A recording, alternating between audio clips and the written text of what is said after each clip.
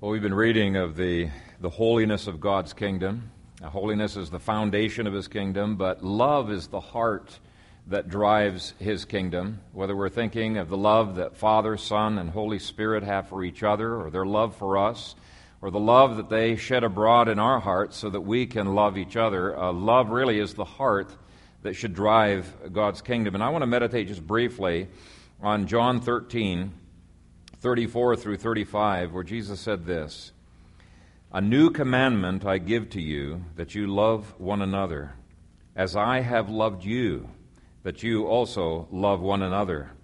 By this all will know that you are my disciples, if you have love for one another."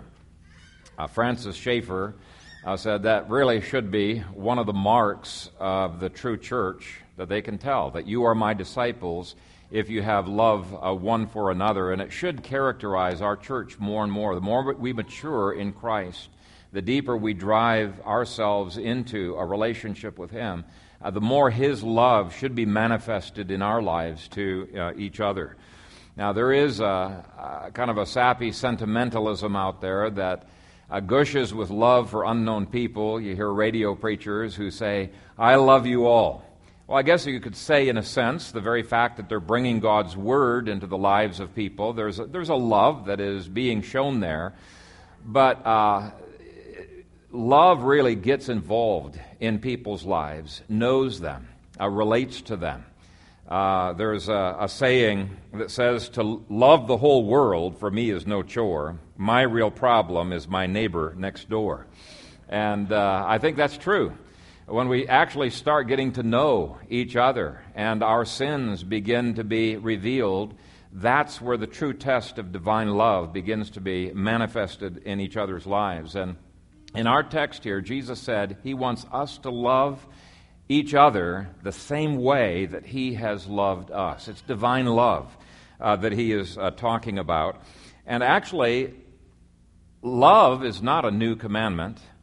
Loving one another is not a new commandment. The newness of this commandment is that we love one another as I have loved you. That's what makes it new. For the first time in human history, we have a person who has perfectly loved as God the Father, God the Son, God the Holy Spirit love.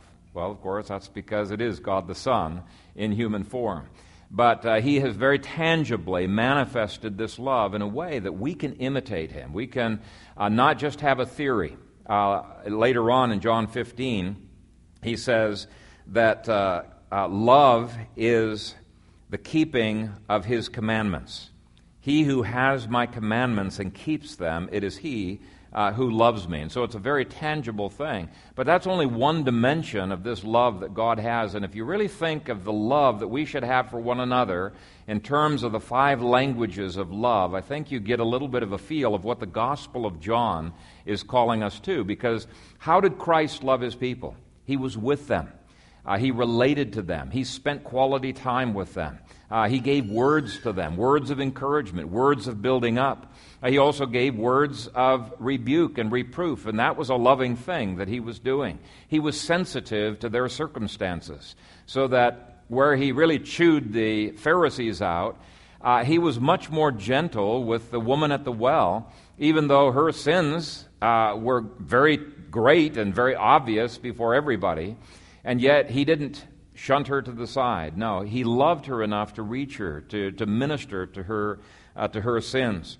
And so when you think of all of the ways that Christ loved, He taught them, He fed them from the Scriptures, He sacrificed for them, He washed their feet and served them. That shows a humility in His love.